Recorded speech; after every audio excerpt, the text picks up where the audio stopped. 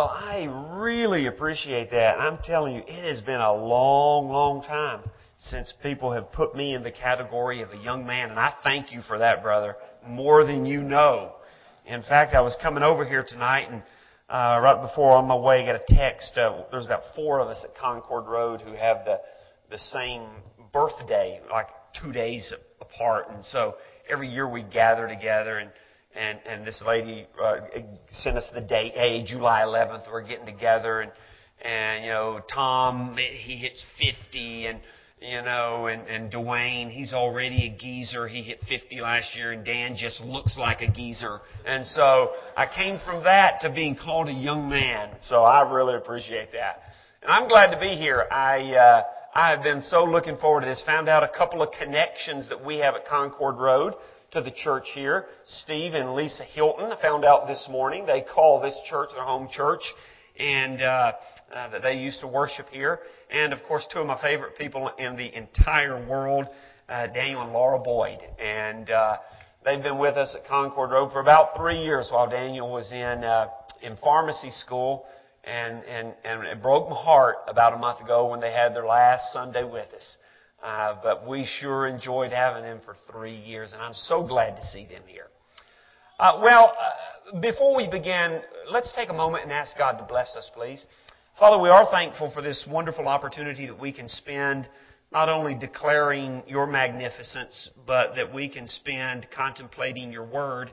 And Father, as we do that tonight, we would pray for instruction and inspiration and insight, and that, Father, we'll leave this place tonight with a deeper commitment to worship you in spirit and in truth.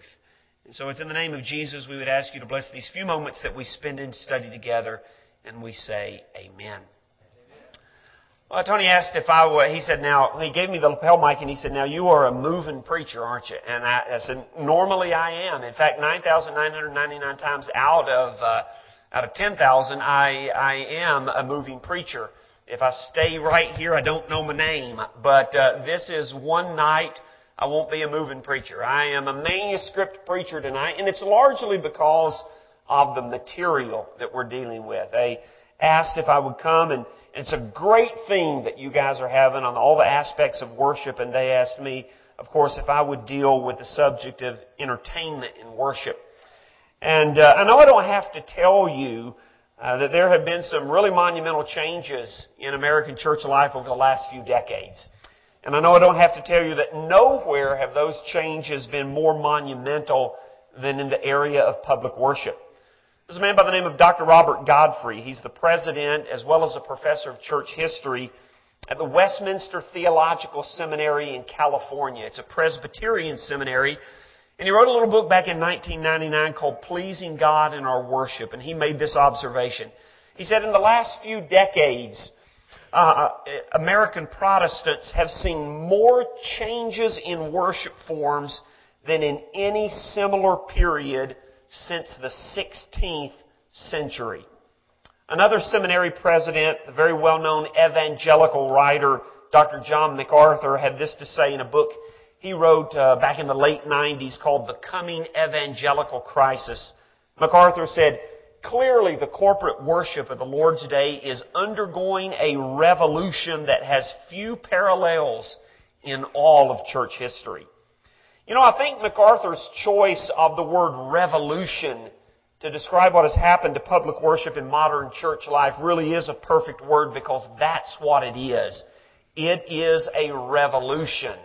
It has been a revolt against the historic norms and the historic forms of Christian worship. Now, if you're thinking revolution might be too strong a term to describe what has happened to public worship in the last couple of decades, let me call your attention to a primetime news special that aired a couple of decades ago. In fact, it was 1995. 19 years ago on ABC, the late illustrious broadcaster Peter Jennings broadcast in prime time. The special was called In the Name of God, and he was exploring the changes that were busting out in houses of worship all across the American church landscape. Now, I don't have to tell you folks that ABC News doesn't produce hour-long specials to be broadcast in prime time about small, isolated cultural events. Peter Jennings and ABC News don't waste their time and money on those kinds of things. They produce hour-long specials to be run in prime time about major cultural movements. They produce hour-long specials to be run in prime time about cultural revolutions. So what exactly is this revolutionary change that people have observed over the last several years taking place in public worship? Well, it's been documented so much over the last several years and discussed enough that you know exactly what it is. In a nutshell, over the last several years, scores of churches all across the American church landscape have poured their public services into an entertainment format to one extent or another. And while it's not really breaking news anymore that has happened, it's still novel enough to where occasionally you'll see headlines about it. Here's a headline, for instance, that just appeared a few years ago. I've been at Concord Road about 5 years. Just before I moved, this showed up in the Knoxville News Sentinel. I was preaching over in the Knoxville area. The headline read, "Refining the Message. Churches' religious-themed attractions incorporate technology, entertainment to better connect with the masses." That was the headline.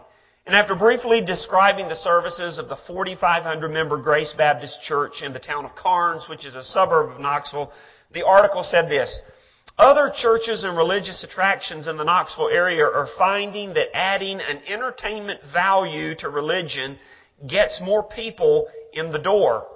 And then they showed a small picture of it, and the caption read, "Grace Baptist Church in Carnes incorporates entertainment, contemporary music and entertainment into church services." So what exactly does this entertainment format that has been so popular over the last couple of decades in American church life, what exactly does it look like? Well, if you'll read a lot of the articles, you'll see describe things like casual attire, songs projected on big screens, contemporary songs, state-of-the-art audio and video technology. Well, let me say that I don't think an entertainment format really has anything to do with most of those things.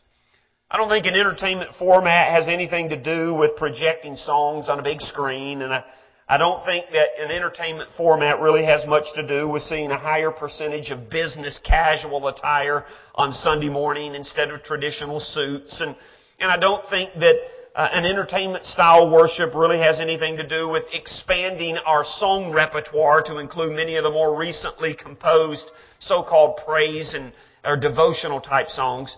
Although some of these things have obviously in the last few years or in the past have generated some kind of discussion and maybe a little bit of controversy, I think there's been enough time for reflection and discussion of corporate worship that most people have rightly concluded that those kinds of things really are superficial matters. Well, then what is it? What does an entertainment format really look like? Well, Dr. John MacArthur, whom I quoted earlier, that well-known evangelical writer, I think he really begins to get at the heart of what an entertainment format looks like when he notes that what you're seeing across the board is that traditional preaching is, in his words, being discarded or being downplayed in favor of newer means, such as drama, dance, and other entertainment forms. Now, what MacArthur's saying, obviously, is that historically the medium of instruction when God's people came together for worship was the spoken word. For 20 centuries of Christian history, when people taught, they taught through the spoken word. You can really see that in places like 1 Timothy chapter 4 and verse 13, where Paul urges Timothy, "Until I come, give attention to the public reading of Scripture, to exhortation, and to teaching." But now, however, as MacArthur contends, churches are increasingly choosing to use other mediums of instruction, entertainment-based mediums of instruction.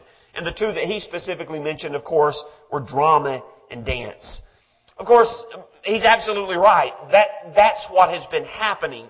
Let me give you a couple of for instances. First, let me go back to that ABC News special that was produced a few years ago, In the Name of God. As Peter Jennings set out to explore all the historic changes that were taking place in houses of worship, one of the first places that he took his crew was to northern Illinois.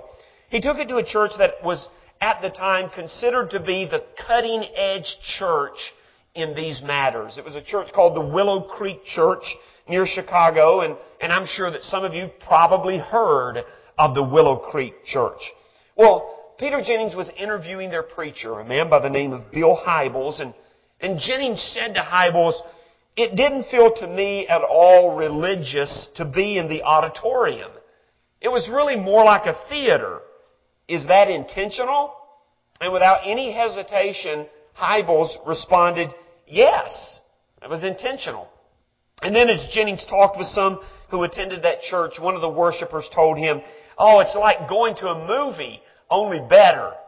Another example of this feature of entertainment-styled services can be seen in a particular article that the one that I mentioned just a few minutes ago that appeared just right before I left the Knoxville area in the Knoxville News Sentinel. And as it discussed this entertainment format in this particular church, it reports that, quote, "Among other things, dramas are incorporated into each of the sermons." Let me give you another example of this feature of entertainment-styled services. This one showed up in the Tennessean not too long ago. The headline is, "They take to feet in praise." And here are a few excerpts from that article. "Maybe the blame is on Elvis, or American Bandstand, or the naked frolics of Woodstock. But somehow the word dance became a major dirty word in church.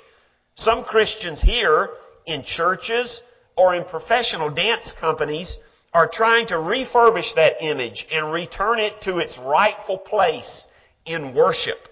Mind you, they're not introducing the twist or the electric slide into Sunday services. They're using classical dance and ballet to tell the biblical stories and to express the joy of the Christian faith. The Lord is opening up people's eyes to the use of dance as a means of promoting the gospel. Performers say the key is dance's visual impact, its ability to touch people's hearts and emotions with gesture and movements, not words." Michael Cadle, the director of one of these Christian dance organizations, said his dance organization, called Hosanna, said they have a blend of classical and modern modes of dance, trying to teach audiences that are wrapped up in a video culture that's moving faster and faster every day. The younger generation, he says, is no longer satisfied just to see a guy talking in a microphone. We're on the verge of seeing Christian media go to another level, he said. Let me give you one more example of this particular feature of entertainment-styled service. It's from, again, the Maryville paper. Again, just shortly before I left.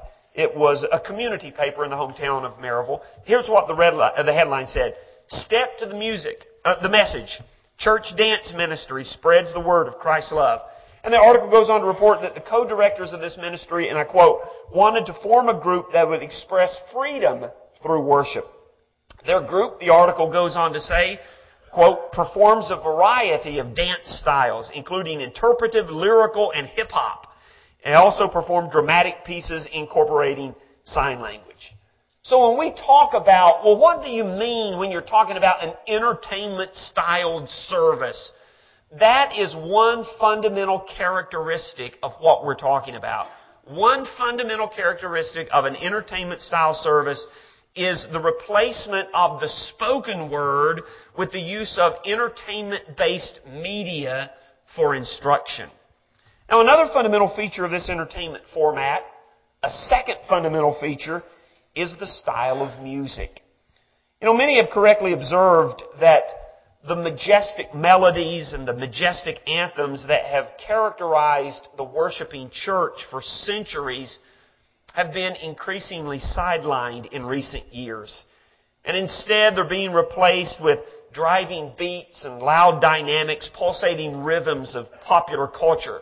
Soft rock, hip-hop, pop, jazz, country are just a few of the genres of music now that churches are actually appropriating for their services from the arts and the entertainment aspects, elements of our popular culture. And of course, to pull off this type of music, if you're going to use rock and rap and hip-hop and jazz and country, if you're going to use that, you've got to have the right elements. And so increasingly, over the last few years, the centerpiece of the musical service in these churches is all of the elements of a standard rock band. Let me give you a few for instances of this particular feature of entertainment services. Again, I go back to the Maryville daily newspaper, the Daily Times, and they recently profiled a church plant in Maryville called the Vineyard Christian Community. And as they're describing that particular church plant, here's what the preacher had to say about it. The music is very contemporary. We have a full band. Then, after a few more comments about creating a conducive environment for worship, he said, it's not just rock and roll. We have a lot of fun redoing hymns. Now, I want you to note that statement, it's not just rock and roll. When he says it's not just rock and roll, he means it is rock and roll. It's just not only rock and roll. And here's another for instance. This one again appeared in the Nashville Tennessean a few years ago. The headline was New Pentecostal Wave Dividing Black Baptists. The lengthy article really began to discuss how some former predominantly Black Baptist churches were transitioning to, in their words, quote, an exciting worship experience. And one of the changes that was made to create this, quote, exciting worship experience was, in the words of this article, organ and piano are giving way to hard-driving keyboards and drums. Let me give you one more example of this particular feature. And again, this appeared in the Knoxville paper. The headline was, Crunk for Jesus. And here are the first couple of paragraphs.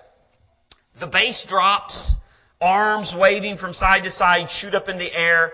All right, y'all, yells Eugene G. Whiz Bailey with a mic in one hand and the other pointing toward the sky. Let's get it crunk up in here for Jesus. Some worshipers with sagging jeans and do-rags bounce to the beat. Yeah, Christians can get it crunk, Bailey yells. Just like Lil Jon. He's a rapper, in case you don't know that. Just like Lil Jon.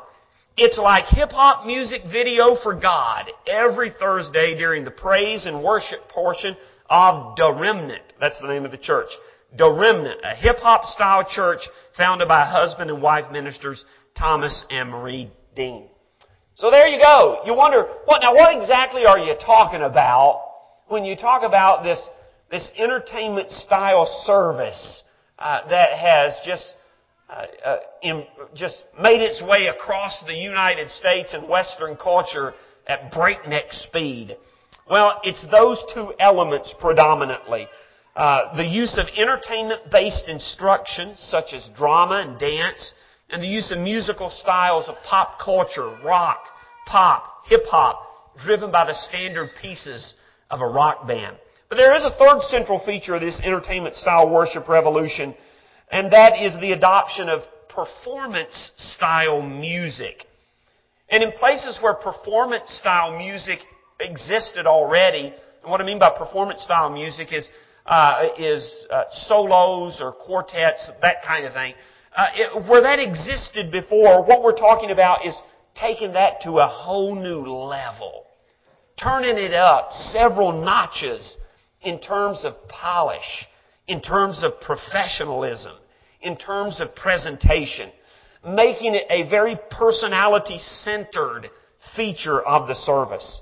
In churches that have adopted an entertainment format, when the whole congregation sings, if the whole congregation sings, they are basically just providing backup for the person or for the praise team whose amplified voices are soaring far above the congregation's voice. Let me give you a couple of for instances here. Just a few years ago, a teenager who worships with the Palm Beach Lakes congregation down in West Palm Beach, Florida, sent me a newspaper article. I'd been there before, talked about worship, and he knew I was interested, and so he'd clipping things and mailing them to me. It was pretty cool. And so he sends me this article that he found in his paper, and it profiled Palm Beach County's so-called mega churches. And a mega church, in case you're wondering what qualifies as a mega church, it's churches whose average attendance, weekly attendance, is more than 2,000 people. And so here's how the article began. Saxophones for the Savior, congas for Christ, jumping for Jesus.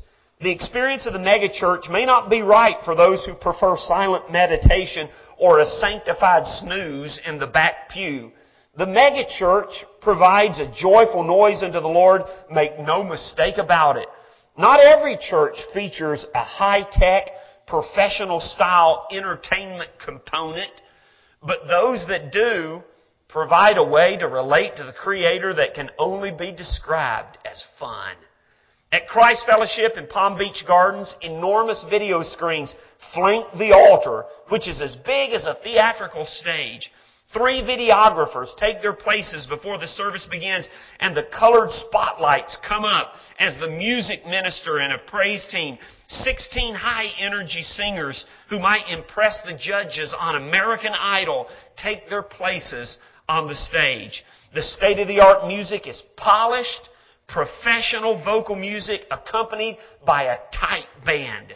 With lofty ceilings, spotlights, and big screens, the sanctuary of Christ Fellowship feels more like an entertainment venue than a conventional church.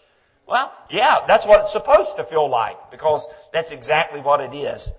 Moving on to another of Palm Beach County's mega churches, the Church of All Nations, the article described its service this way. And note the personality-centered, polished performance when it comes to the music. Inside the 23,000 square foot main building of Church of All Nations, music minister Mario Bertoni, a bulked up version of Latin pop sensation Ricky Martin, zips back and forth across the stage, singing in front of a band that includes a brass section, congas, and a grand piano. At certain points of his high-energy song, the Spirit moves him and he jumps for joy, and 2 young girls emerge from the pews pointing small cameras at him. Well, now hopefully you get the sense of what we're talking about. We've marked off about, 17 or 18 years, about 19 years actually, since ABC News discussed all of this in front of a primetime national audience. In that time, there have been a lot of different voices from a lot of different corners of American church culture that have strongly resisted this revolutionary change. But despite their resistance, and despite their objections, the fact of the matter is, as you have seen from the more recent newspaper articles that I've read, entertainment-styled services have just become more deeply ingrained in our culture. So, what are the forces that have driven all of this?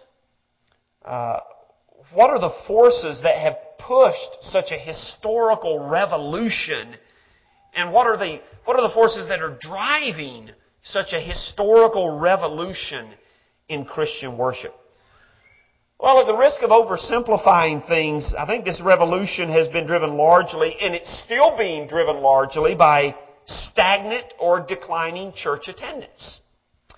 Entertainment-styled services are seen by a lot of church leaders as a remedy for that, as a remedy for stagnation or decline in their membership. Over the last several years, many church growth experts have virtually promised church leaders that they would post attendance gains simply by tailoring the church's public services to the tastes and the felt needs of a generation of self-centered, overly stimulated, entertainment-saturated, media-savvy consumers. To attract the world, they've told us, all we have to do is update our services. And that means what we have to do is we have to narrow the gap between historic Christian worship and the entertainment forms of popular culture. These experts in church growth assure us that if we will just do that, if we'll just narrow that gap, and they give example after example, then we too can experience exploding attendance and membership. We too can have bigger budgets, more lavish physical plants, growing staffs, and an ever-expanding array of programs. You know, a couple of the articles that I've mentioned tonight show what I'm talking about. One was from that paper in Knoxville that I read to you from. Let me quote you again some of the same lines from that article. Now listen to it. Other churches and religious attractions in the Knoxville area are finding that adding entertainment value to religion gets more people in the door. This time, did you catch those last few words? It gets more people in the door. See, that's it. That's what it's all about. And the New Pentecostal Wave dividing Black Baptists. Here are a few excerpts from that article that I didn't read you before. Like other denominations, Black Baptists worry about stagnant membership rolls and finding the secret of attracting young people and new members. Full gospel churches believe they have the solution. Create an exciting worship experience. One night last week, Greater Grace Temple gave a glimpse of the new wave. The church played host to a revival where the out-of-town guest evangelist never quite got around to preaching because worshipers became engulfed in joyful, even frenzied praise and dancing. It got wild, but wild is wonderful, said David DeVale, who joined the church after being raised in a traditional Baptist church locally.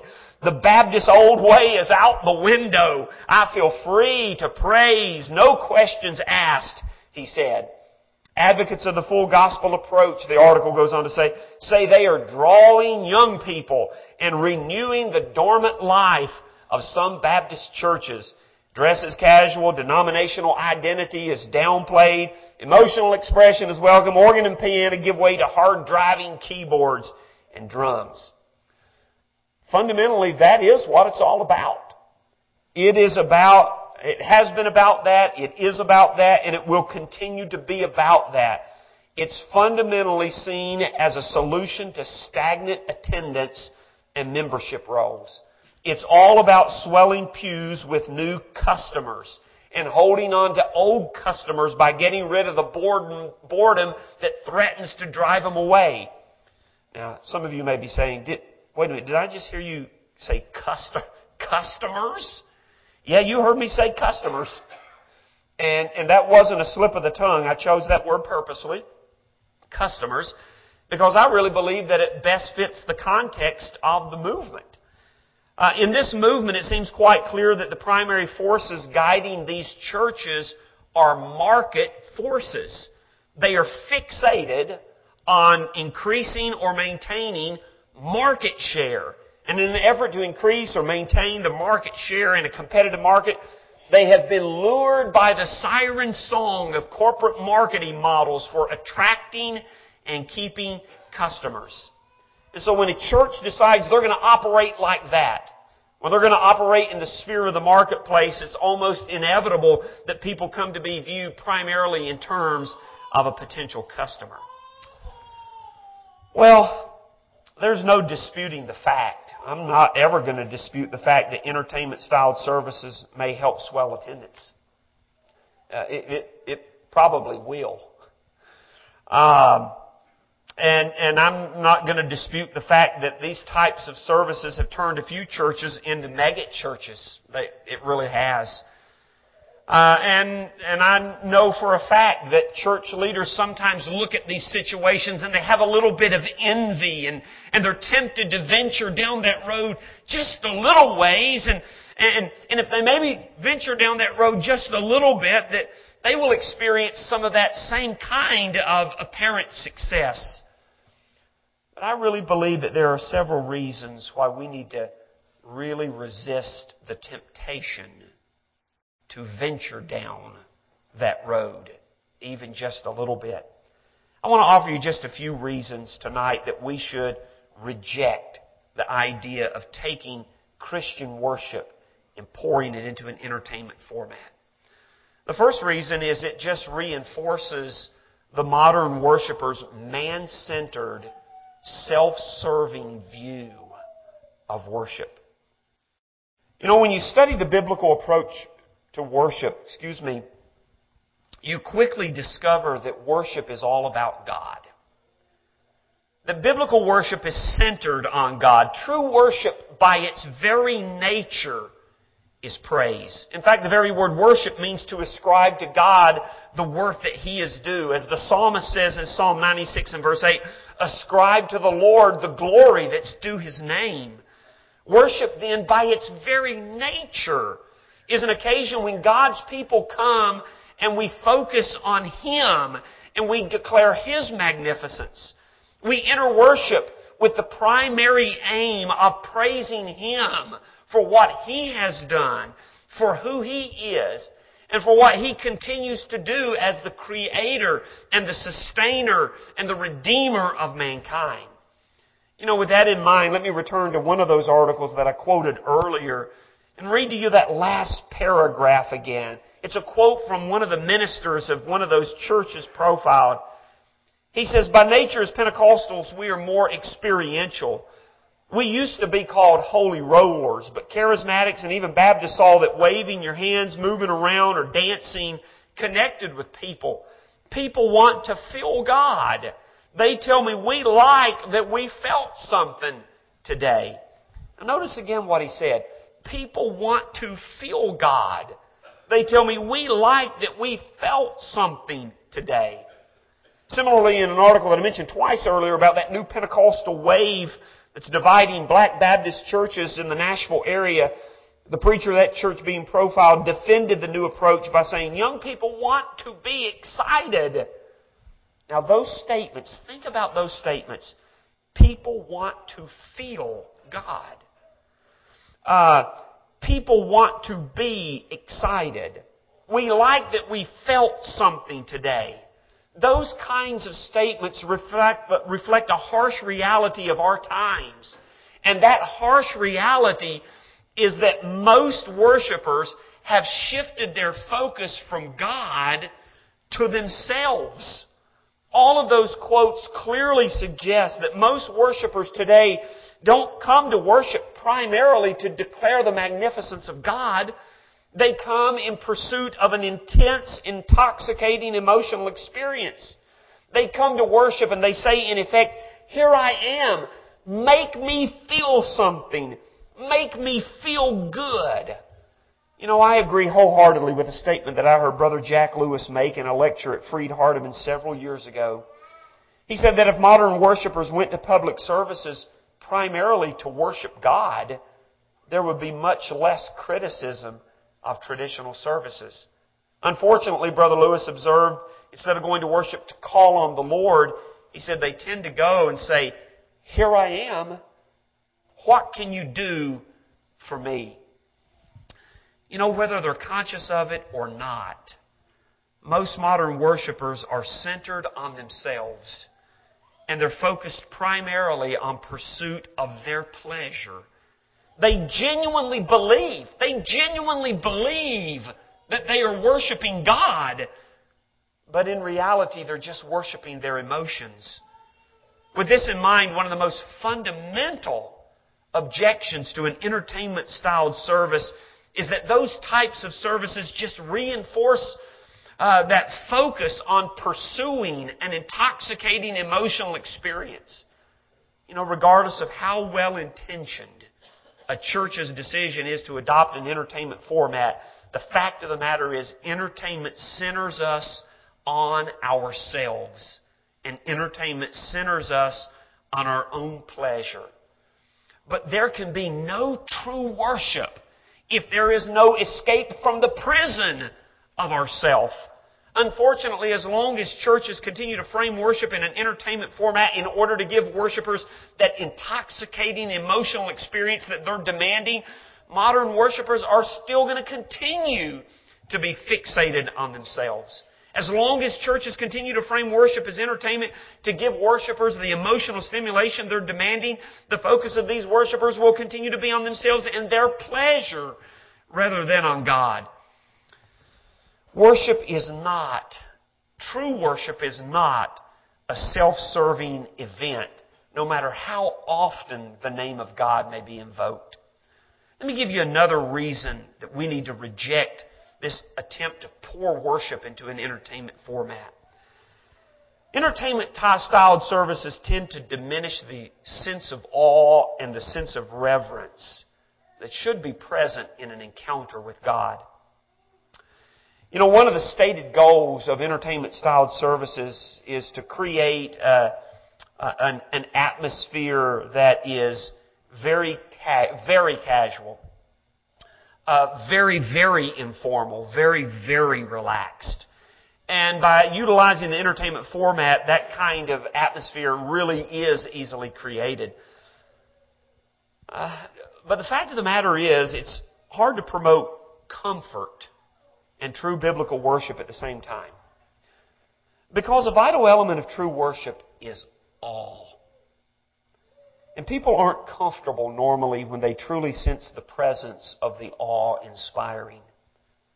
Instead of being truly just totally comfortable, they feel diminished. And in a real sense can even feel troubled. You see, when God manifested Himself in thunder and lightning at Mount Sinai, the Scriptures say in Exodus 19 and verse 16, all the people who were in the camp trembled. When Isaiah witnessed God's majesty, as we read just a moment ago, one of the young men read it there in Isaiah chapter 6, when he saw the majesty of God, he cried, "Woe is me, for I am ruined, because I am a man of unclean lips, and I live among a people of unclean lips. For my eyes have seen the King, the Lord of hosts." When Job was confronted with the majesty of God, he confessed his lack of understanding, and he worshipped, saying, "I retract and I repent in dust and ashes." Job chapter 42, verses 1 through 6. When Peter witnessed a miracle which validated the identity of Jesus as Messiah, he fell on his face in Luke chapter 5 and verse 8, and he exclaimed, "Depart from me, O Lord, for I am a sinful man." And when John turned around to see the voice that was speaking to him in Revelation chapter 1, again as we saw just a moment ago, as one of the young men read for us from this passage, John, it says, fell at his feet as though he were dead. Now I know God doesn't manifest Himself in those ways today. But nevertheless, we have to understand that worship still is very much an encounter between God and His people. And as an encounter between God and His people, the occasion has to be characterized by reverence and awe.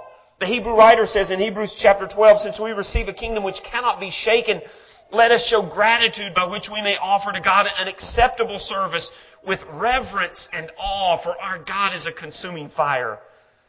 Unfortunately, the fact of the matter is that a sense of awe and reverence is very easy to dispel from a service of worship. And one of the easiest ways to dispel a sense of awe and majesty is design it primarily to be fun and entertaining.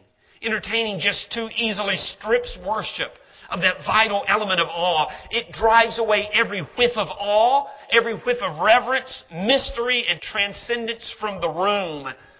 At least it drives it away to the extent that the nature of God demands. You know, I believe that statement that Peter Jennings made to Bill Hybels at the Willow Creek Church shows this to be true. As I told you earlier, Jennings said after visiting their service, "It didn't feel at all to me religious to be in the auditorium. It was really more like a theater." What Peter Jennings was simply observing was, I didn't get a sense of sacredness in your services. And responding to the services of one church which adopted to a format of this type of format, one of the researchers of this particular denomination that was troubled by this trend said, "We can too easily lose our sense of awe, our wonder of something holy." And his concern was legitimate. You know, remember that time in Exodus chapter 3, that burning bush experience, that burning bush episode, when Moses encountered God there? He was told to stay back and to take off his sandals because the ground that he was standing on was holy ground. You can just try to put yourself in the place of Moses and in his sandals at that moment. And just imagine that sense of awe and that sense of reverence and that sense of mystery and that sense of transcendence that must have just absolutely gripped him on that particular occasion as he conversed with God. And as I try to think of any description, and of all the descriptions that we might use to describe what worship is, I really believe that that episode might contain the best description holy ground. Worship is holy ground. I love that song, This is Holy Ground. We're standing on holy ground because that is truly what worship is. It is holy ground. And as we approach God in worship today, we must approach Him with no less reverence and no less awe than Moses did that day on Mount Horeb.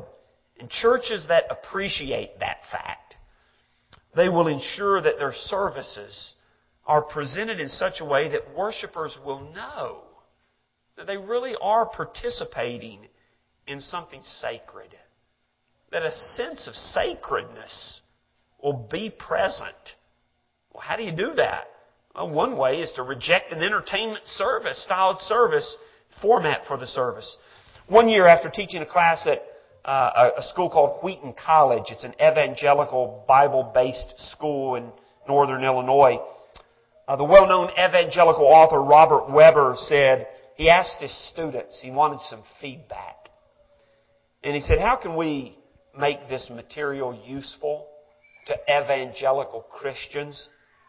And here is what his college class said, much to their credit. They replied, restore a sense of awe and reverence. Restore a sense of mystery and transcendence. Unfortunately, as long as entertainment is the format of choices for churches, it will be virtually impossible to restore that kind of attitude. Very quickly, let me mention just a couple of more things. A third objection to this entertainment style service that I have is that it really is the use of manipulative techniques to fabricate a religious experience. And we have to reject the temptation to manipulate people into faith. You know, it's no secret that entertainment-styled services have been introduced largely, as I said, to cure spiritual boredom and to cure lagging church attendance. There's no doubt that a popular culture entertainment formula will generate excitement and enthusiasm, at least for a while. But it's not authentic enthusiasm for God.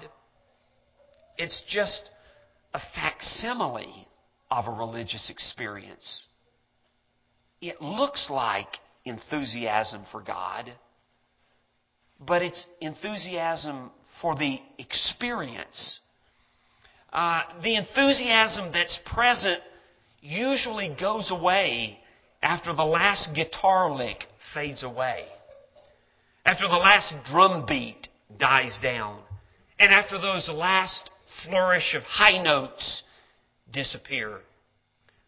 Authentic enthusiasm for God is not the product of a worship engineer. Worship leaders have to be very careful to avoid the temptation to use manipulative techniques which are clearly intended to fabricate quick jolts of artificial enthusiasm.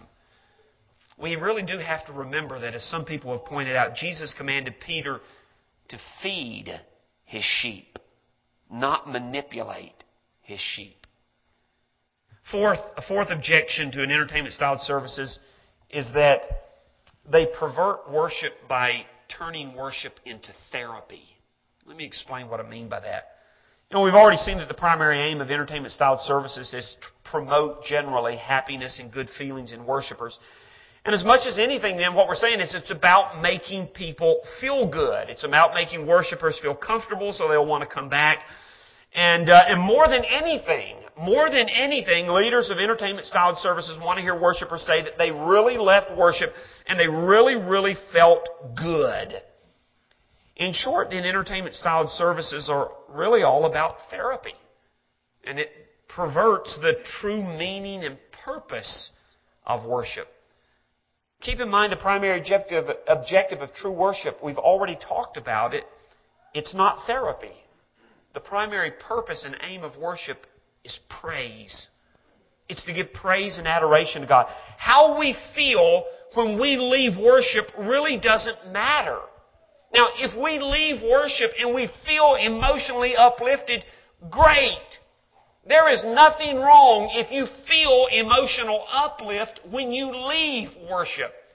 I mean, there are times, it is natural when you give your heart in worship to the Lord and you have that encounter with God in true, genuine worship, it will often lift you up and stimulate you emotionally. I'm absolutely not down on that. Don't get me wrong. Don't misunderstand me at all and hear me wrong.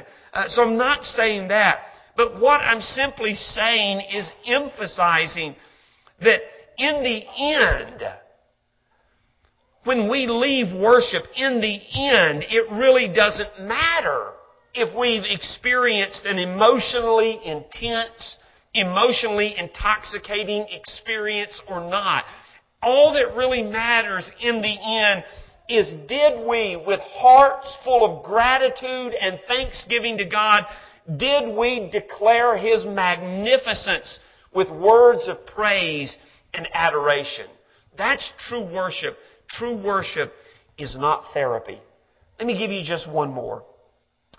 There's many more objections that I have to entertainment-styled services, but we'll end with this one, a fifth objection.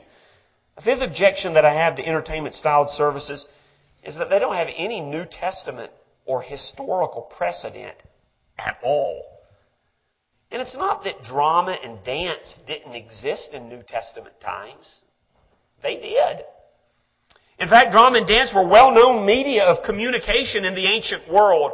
And all you have to do to see that is just look at the remains of the massive theaters that exist in Palestine and the rest of the Roman world. Those ruins attest to the centrality of entertainment in even New Testament times in Roman culture of Jesus' day. And then, of course, there's Jesus' frequent use of the term hypocrite. We see Him use it in the Sermon on the Mount. In Matthew 23, we see Him repeatedly use it to describe the Pharisees, hypocrites. It's a bad word to us, but in Jesus' day, it was a word that was borrowed from the theater. It just simply meant an actor. That's what we mean when we talk about a hypocrite. Someone who's just playing a role. They're really not what they appear to be. That was the normal word for actor in Jesus' day. And not only was the theater a familiar part of life in New Testament times, but musical instruments were a familiar part of life in New Testament times. For instance, in Matthew 9:23, Jesus mentions flute players at the synagogue official's home when Jesus came there to raise His daughter from the dead. In Luke 7:32, He mentions flute-playing children as He makes an illustration. Luke 15:25, He mentions the older brother of the prodigal son hearing the music coming from the house when he was returning from the fields. So it's not like these things were absent from Jesus' time. Given this fact, it seems rather striking. At least it seems rather striking to me that the apostles and the early church didn't utilize an entertainment format when they assembled. At least there's absolutely no real evidence that they did, either in Scripture or in the uninspired writings of the earliest church fathers. Is this fact significant? Well, I think it is. I think it seems reasonable to think that if framing worship as entertainment would have been appropriate, the apostles and the early church would have exploited this culturally relevant format. But the fact that they didn't seems to strongly suggest that there's a reason they didn't.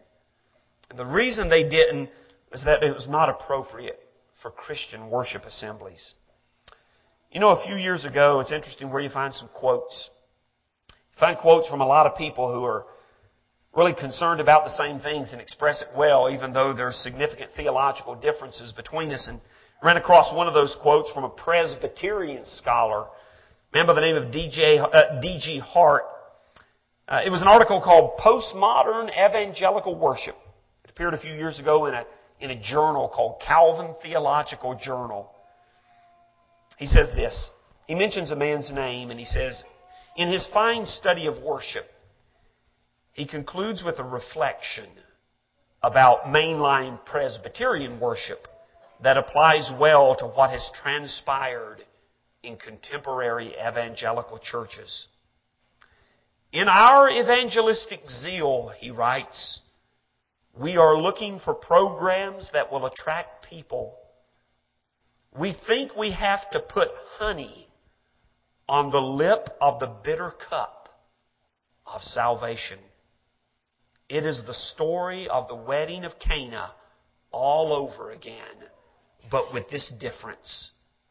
At the crucial moment when the wine failed, we took matters into our own hands and used those 5 stone jars to mix up a batch of Kool-Aid instead. He says, such is the state of affairs in contemporary evangelical worship.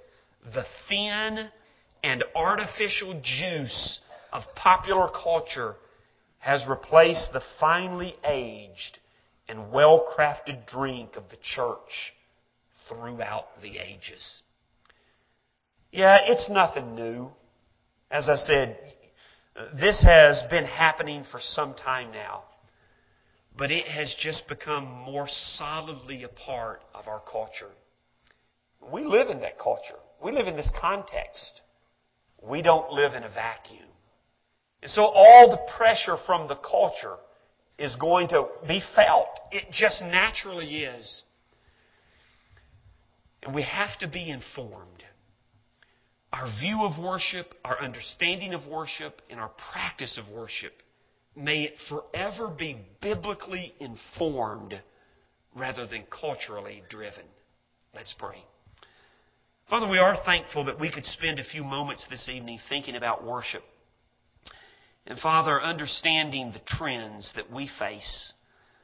We know that every generation faces its own unique challenges, and we face ours. And our prayer, dear Lord, is that we will always seek to worship You in spirit and in truth. And that, Father, that we will resist all of the cultural pressures that try to pull us away from worship as You have set forth worship in Your Word. And so, Father, as we strive to be worshipers in spirit and in truth, we pray that You will be honored in all that we do, in all that we say. And that, Father, that You will open doors of opportunity, that we can reach out to others who also aspire to truly find their satisfaction in You and Your Word. And Father, it's in the name of Jesus we pray. Amen. Well, obviously this hasn't been a lesson designed to tell you how to become a Christian.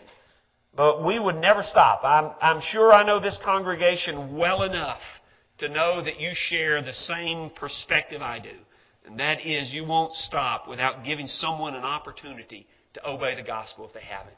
If you've never named Jesus Christ as your Savior, if you believe that He's truly the crucified and resurrected Messiah, and if you've never repented of your sins and been buried with Jesus Christ in baptism for the forgiveness of sins, we want to give you that opportunity tonight to come to Him and let Him do for you what you can't do for yourself, and that is save yourself. If you've done that, but maybe you've wandered away. Maybe you've been distracted by the things of the world. Even though you're here tonight, you look down deeply into your heart and you have to admit that your life's just not where it needs to be. If that's the case, I hope that you'll make whatever change is necessary. If it's something that needs to take place where you're sitting just between you and God, do that. But if it's something that needs to be taken care of in a public way, we hope you'll do that. We'd love to pray with you and for you. And so if you have a spiritual need that you need to take care of this evening, please do it right now while together we stand and while we sing.